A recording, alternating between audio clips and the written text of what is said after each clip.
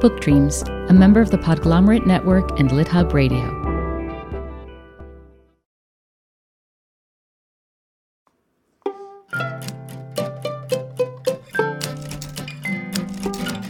Hello, and welcome to Book Dreams, the podcast for everyone who loves books and has ever wondered about them. I'm Julie Sternberg, author of a number of children's books, including Like Pickle Juice on a Cookie and its sequels, and the Top Secret Diary of Celie Valentine series. And I'm Eve Yohalem. I'm also a children's book author. My books include The Truth According to Blue and Cast Off, The Strange Adventures of Petra de Winter and Bram Broen. In each episode of this podcast, we consider a book-related question. And in this episode, we explore what can books do that other forms of activism can't. The book that we're addressing today is called Is Rape a Crime? Usually, we seek out joyful topics. This topic is certainly more difficult, but it's also, as you'll see, a call to action. And it's a testament to strength and to healing. And our conversation today left me, at least, feeling a desire to fight for change. I assume that's true for you too, Eve. Is that? Absolutely. It was illuminating as well. I thought that I knew a lot about sexual assault, but it turns out there was a lot I didn't know about how sexual assault crimes are treated in the legal system. And you know, it's true. Knowledge is power. And so there is, I think, something very empowering about our conversation with Michelle and hopefully this episode. Yeah, I agree. After our conversation, I came across this quote from James Baldwin, which I think is so apt. He said, "Not everything that is faced can be changed, but nothing can be changed until it is faced." And Michelle Bowdler, the author of this book, does such a brave and honest job of facing what happened to her and what's happening systemically with respect to sexual assault cases. So this conversation isn't joyful. We can't call it that, but I think we can call it inspiring and motivating. Absolutely. So Michelle's book is called Is Rape a Crime? In the 1980s, she was the victim of a home break-in and rapes. Her book details those crimes and the failure of the criminal justice system to address them.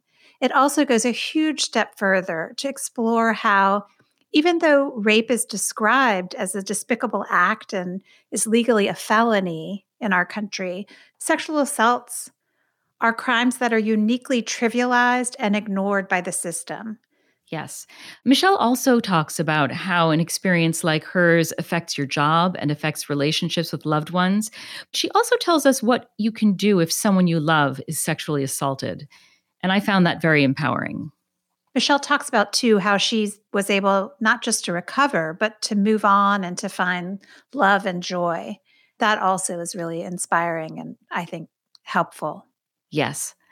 So let's tell you a little bit about Michelle. Michelle Bowdler is the Executive Director of Health at Tufts University and the author of Is Rape a Crime? A Memoir, an Investigation, and a Manifesto, which was longlisted for the National Book Award.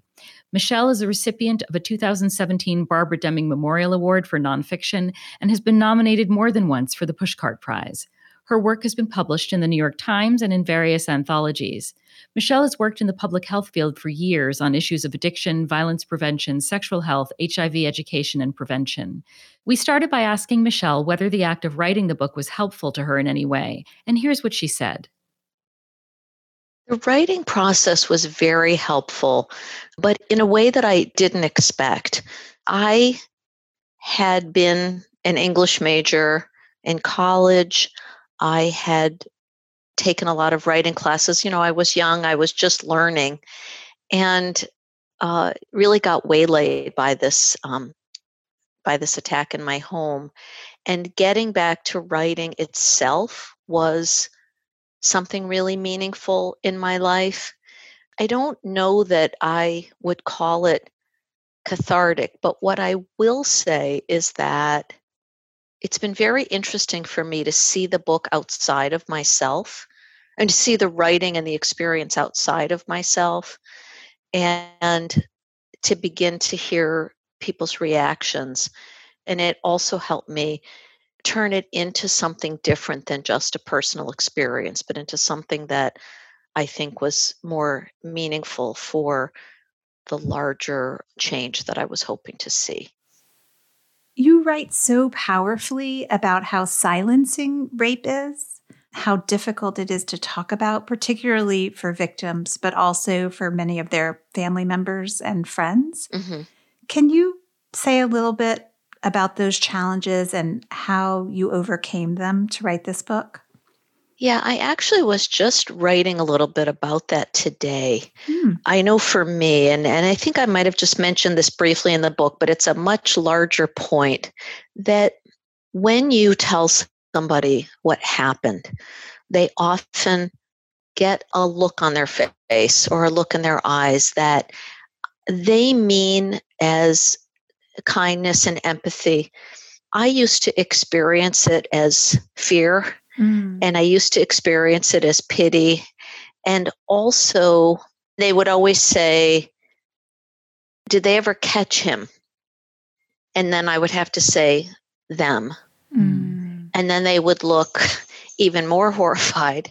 And so then I had to reckon with that this thing that was simply part of an experience that I didn't choose, but that was part of my life, was so hard for others. And so it wasn't that I was ashamed of what had happened or that I felt like it was my fault or that I would be judged, but it was simply something that I experienced as elongating the difference between myself and others in a way that made me feel alone.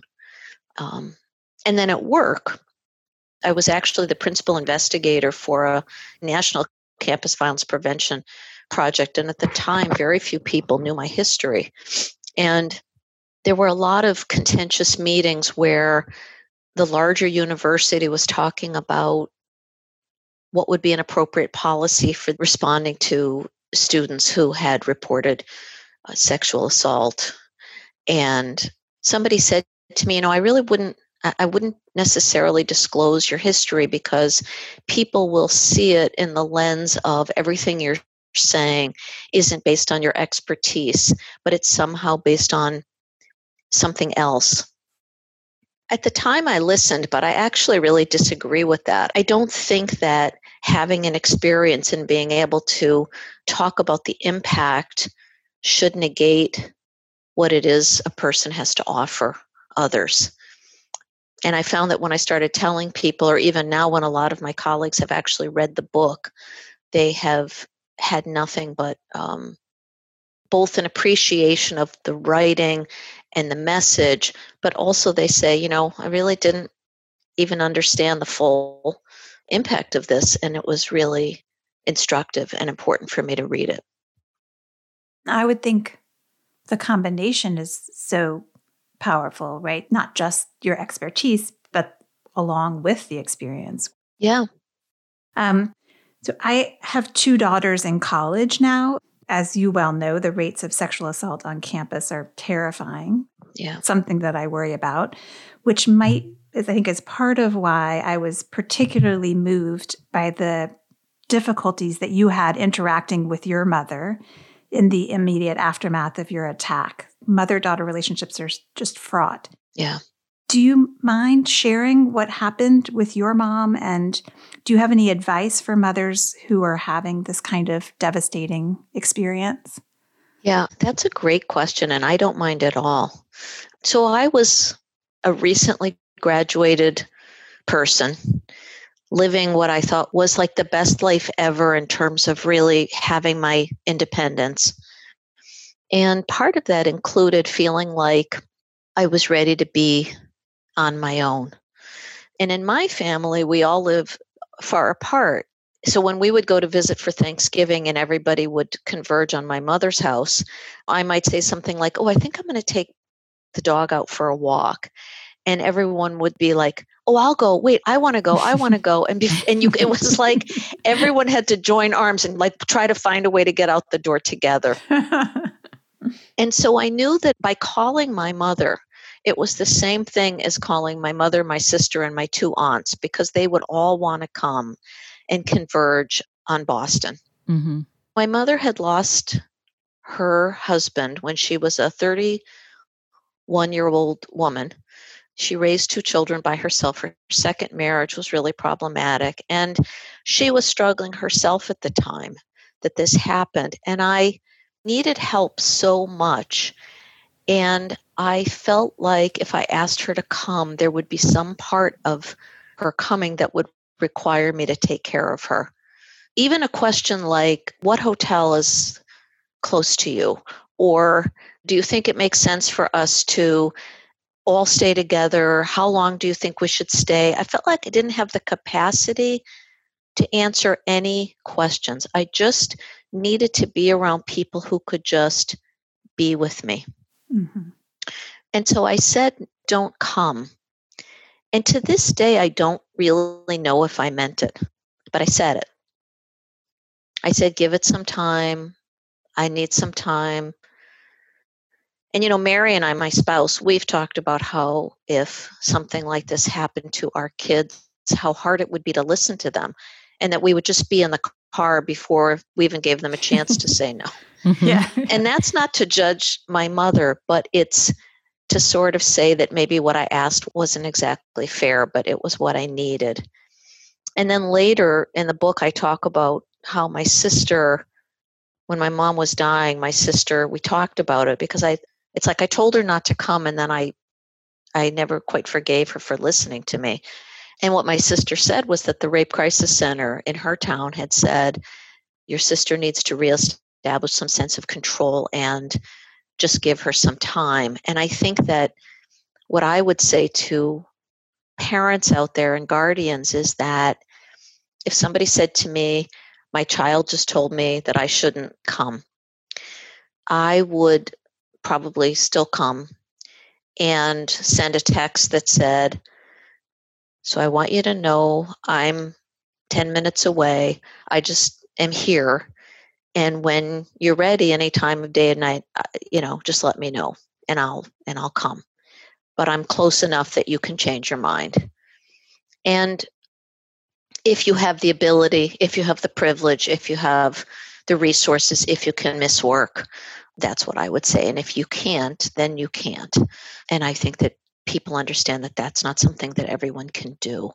Yeah. I read a book called Rape in My Journey Back, and there's some other title to it. It's by Susan Venable-Rain, I think is her name. She also suffered from a home invasion, and her parents came to stay with her, and they didn't really talk much, but they all slept in the same bed for like 2 weeks.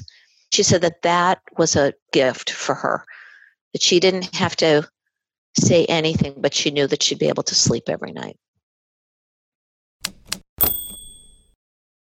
That's such wise and moving advice, to be there for your loved one, to be respectful of her needs and space, and to make no impositions. I'm so glad that Michelle shared that with us. I am too. Just the notion that even if someone doesn't know what they need or says they don't want you to be there, just show up. Right. It's sort of, I'm both present and, to the extent that you want it, completely absent. Exactly. One of the other things that Michelle talks about in her book is, unfortunately, the insensitivity of the detectives who were assigned to her case. There are a number of examples of how the way they responded to her was truly appalling. Her words will describe this much better than mine ever could. So I'm just going to read a little bit of her description of what happened the day after her attack when she got herself to the police station for fingerprinting. There's a dog barking somewhere inside the police station. It goes on for several minutes. The detective who took my fingerprints has situated himself behind a typewriter. The dog barks louder and louder. I catch the police officer's eye. You're all set. You can leave any time, he says. The dog barks again, and he drops his pen. He looks in the direction of the noise and then at me. Just like a woman, can't keep her mouth shut. I stare at him, feeling the immediate need to escape. I wonder if anyone would block the exit if I ran for my life. The officer ponders his joke and laughs to himself. A week ago, a former version of me would have gotten up and effortlessly engaged this man in a discussion about misogyny, power, and politics. Unlike that dog in the police station that can't seem to shut up, I am rendered mute. What can I possibly say that would make a difference to a person who would make a joke like that to someone who had just been raped? A joke that categorizes all women as loud and annoying, unaware of the space we take up and effortlessly compared to dogs. It's so upsetting. It, It's really, yeah, it's just so upsetting. yeah. And, on top of what the detectives actually did and the disrespect they actually showed, what they didn't do was also traumatizing. They never communicated with Michelle about her case. Yeah. And can I also just add here, what happened to Michelle? This was the 1980s, but she says in her book and in our conversation with her, things like this are still going on routinely. Obviously, not all police detectives are so insensitive, but we can't listen to this and think, oh, that was then, because it's very much also happening now. Absolutely.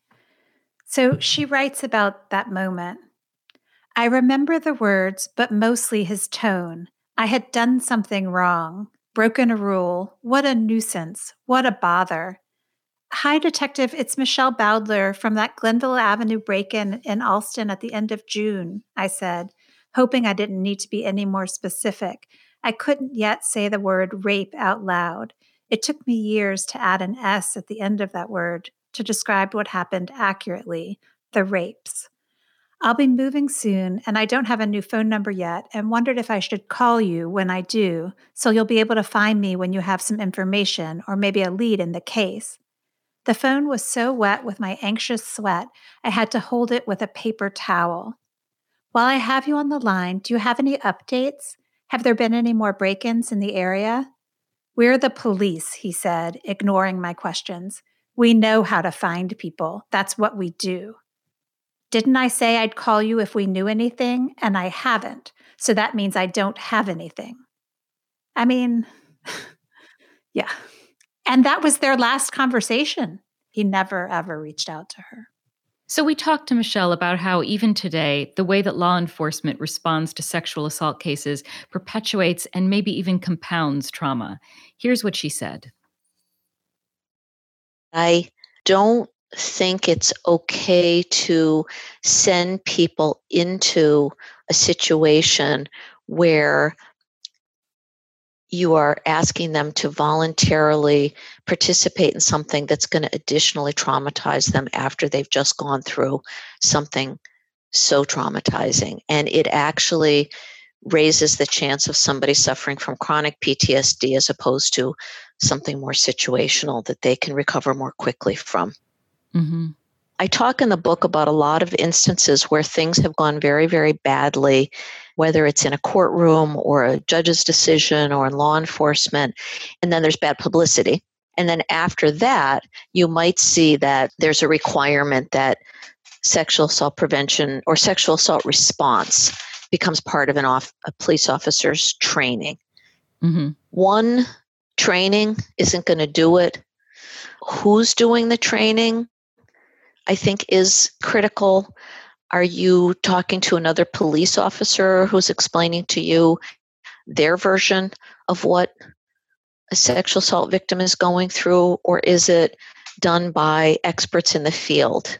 Are there debriefing sessions with a social worker or with someone who's qualified in rape crisis response to say, somebody's going to present a case, we're going to go through step by step what happened, what questions were asked, we're going to think together about responses. I think that police officers aren't necessarily trained that your only job isn't to solve a crime, it's actually to leave people intact who are coming to you for help. That's also part of your responsibility. Yeah. And also, one of the things you make so clear in the book is how traumatizing non-communication can be, that when there's no follow-up, as in your situation, that you never heard back from the detectives, that's not just a miscarriage of justice, it's also an injury, a further injury to the person who's been attacked. That's right. I think it's a different side of the same coin of what we were just talking about, because if you believe that your only job is to solve this crime that has been reported to you, and you don't really have a lot of good news because maybe the rape evidence hasn't been tested or for any number of reasons, it doesn't mean that you can't reach out to somebody and say, hey, listen, I just want to give you an update. We're having a hard time. We thought we might have some luck with a certain thing that happened and there was a similar crime in a different area, and we looked into it, but the description didn't match. And, I just thought you'd want to know that because you probably read that story too. That would have meant the world to me. Mm-hmm. Like, we actually believe what happened to you is really serious. We are working as hard as we can. And, students have said that to me too, that if they do go forward with a sexual assault complaint at school, in whatever school it is, this is not necessarily where I work, if the process itself is respectful, where you can tell that the people who are going through the process are trained, and that they speak to you about what's happening in a way so that you're not waiting for information when you feel incredibly anxious, that even if the outcome is not exactly what the victim would have wanted, they say, you know what, I really appreciate this process. I felt heard. I felt respected. Thank you. And that's very different than feeling like the process was as bad or worse than what happened. It's clear that communication and understanding are so key to healing, and not just with interactions with the police. Another part of Michelle's story is what happened to her professionally after her attacks. So, Michelle was recently graduated from college, and she had landed her absolute dream job working as an assistant editor for a magazine in Boston that had national distribution. And when she came back to work a week after the attack, her boss, who knew what had happened, acted basically as if she'd taken an unapproved vacation, and she couldn't concentrate or get much work done at all. She says in the book, "I try reading articles and can't make sense of them. My lunch sits untouched. Police sirens make my heart race. I notice myself wiping tears off my cheeks, unaware that I'm feeling anything at all." After 2 weeks of this, she asks her boss if she can take a short leave of absence, maybe a month. "I'm hoping you'll let me do it. Take the time off, I mean. If I were quitting, it would take at least a month to find someone else. Why not just give me that month and I'll come back in better shape?"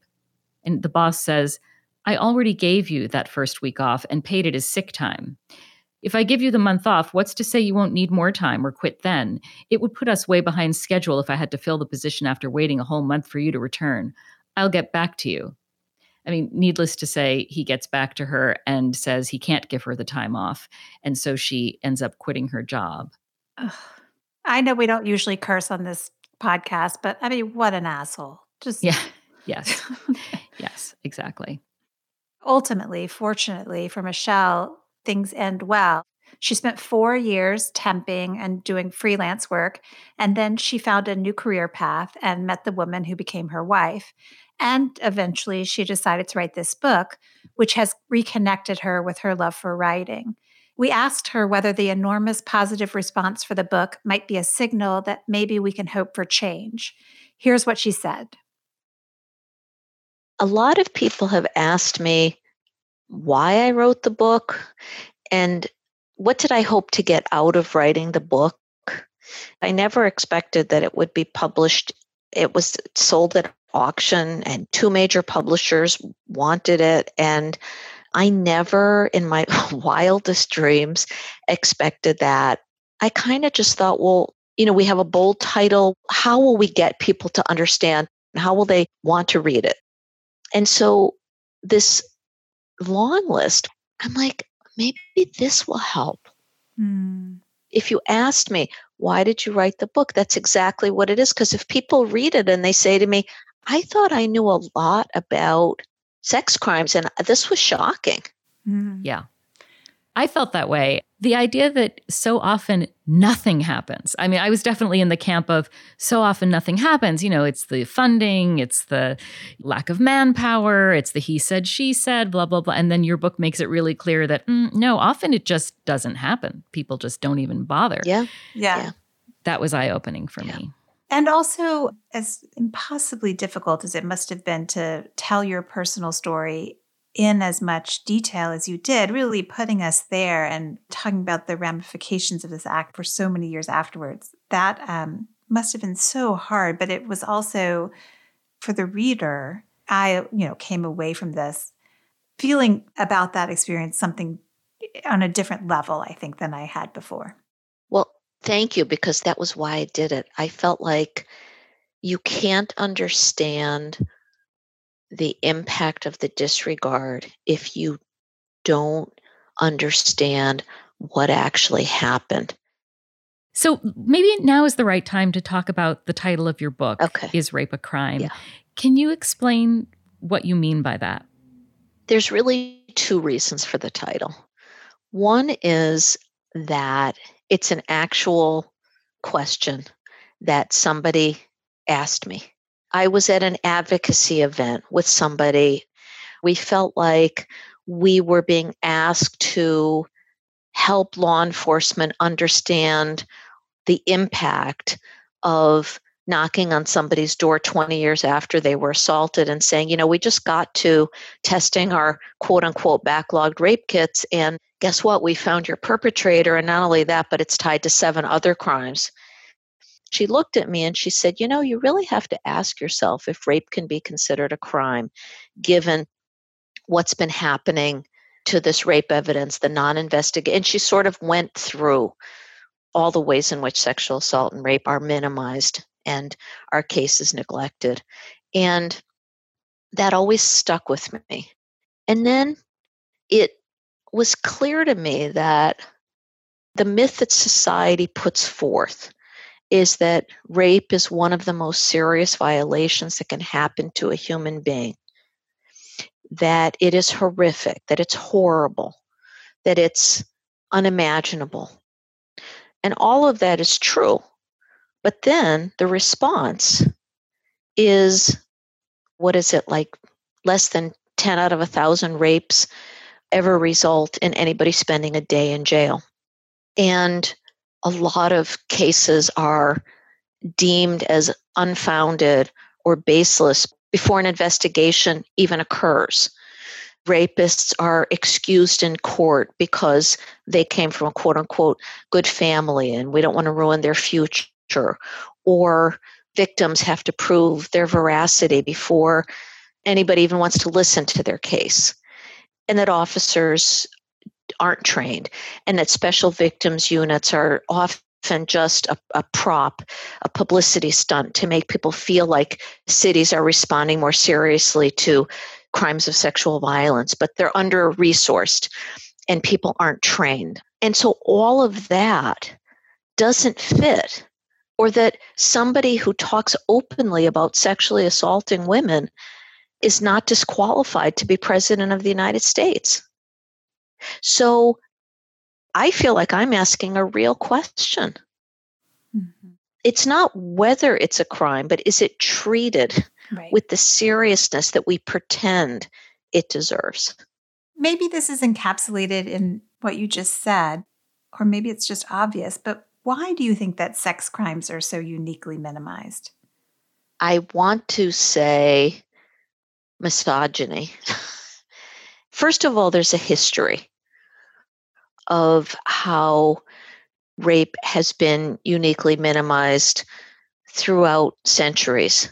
There's a point in the book where I talk about how rape was taken more seriously when women were considered men's property. And so a crime of rape was considered a crime against the man as opposed to the woman. Mm-hmm. Over and over again, when there's a choice about looking at whose experience seems important in every single aspect of what happens during a sexual assault, like rapists having parental rights up until very, very recently, or people talking as if rape is an issue of he said, she said, when that is basically saying you believe that it's as likely as not that a person reporting a sex crime is lying, which is not based in fact. It's not based in reality, and it's not based in any understanding of the magnitude of effort that somebody who has experienced this, what it would take for them to go to get treated at a hospital, number one, and number two, report to a hostile entity that isn't necessarily going to believe what you have to say. And yet we still talk about it as if it's as likely as not that a woman is lying. Mm-hmm. Or it's a dangerous time for men in America because of the Me Too movement. Or now we can't hire women because I'm going to be falsely, quote unquote, falsely accused of sexual assault. Or we can't have a consequence for somebody and ruin, quote unquote, ruin their life when the victim's life is changed forever. Mm-hmm. Yeah. Yeah. I'd love to share a tiny story if that's okay. Sure. Yes. The last time I served on jury duty, I got called for voir dire. And this is in New York City. And, they take, 50, 75 people and bring us into a room. And then they take us in jury-sized groups to ask questions. And so you sit there for a long time listening to other people answer their questions. So I'm sitting in the audience. And one of the questions that people were asked was, have you or has anyone you know ever been the victim of a violent crime? And so, I'm kind of answering the questions as they go along in my own head. And I think to myself, no, I don't really know anyone who's been a victim of a violent crime. And of the people in the jury box at that time, maybe one or two of them said yes. And they described, a robbery or something like that. And it took about 10 minutes for the anvil to fall on my head. Mm. And I thought, oh, no, wait a minute. I know people who have been victims of sexual assault. And I started thinking in my head, oh, well, there's this person.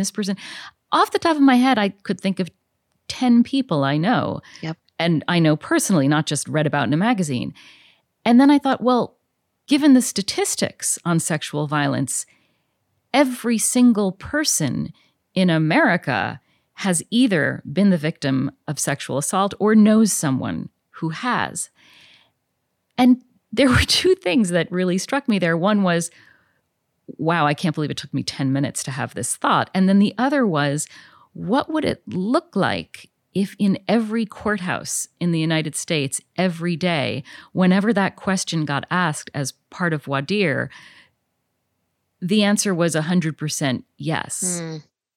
What would it have meant to the people in that room who were rape victims and rape survivors, or who had lived through that experience with a loved one, to have them say, do you know anybody who's been the victim of a violent crime? And that includes all of these categories. Mm-hmm. Just to educate people. And then maybe they wouldn't ask that question anymore. Right. Because all of us would have to say yes. This is not an easy book to read, and this is not an easy time to read a book that isn't easy, but I have to emphasize that it's worth it. This is an age-old, ongoing, pervasive problem that needs to be addressed, and I think the book is an important step toward that. I think so too. And just to give everyone a sense of how pervasive the problem is, 1 out of every 6 American women has been the victim of an attempted or completed rape in her lifetime. And of those incidents, the vast majority, 85%, are completed. And so it's only when we come a lot closer to understanding all that happens, all of the ramifications, that we can take the really important steps toward improvement. So we always thank you for listening, but thank you in particular for listening today. And I think that's it for this episode of the Book Dreams podcast. Yes, you can reach us if you'd like at contact@bookdreamspodcast.com. We're also on Twitter at BookDreamsPod and on Instagram at BookDreamsPodcast. And our website is www.bookdreamspodcast.com. You can find Michelle online at Michelle Bowdler and her website, michelle-bowdler.com. Michelle has 2 L's. Many thanks to our associate producer, Gianfranco Lentini, and to our theme music composer, Maya Polsky. You can find Eve at eveyohalem.com and me at juliesternberg.com. Until next time, keep book dreaming.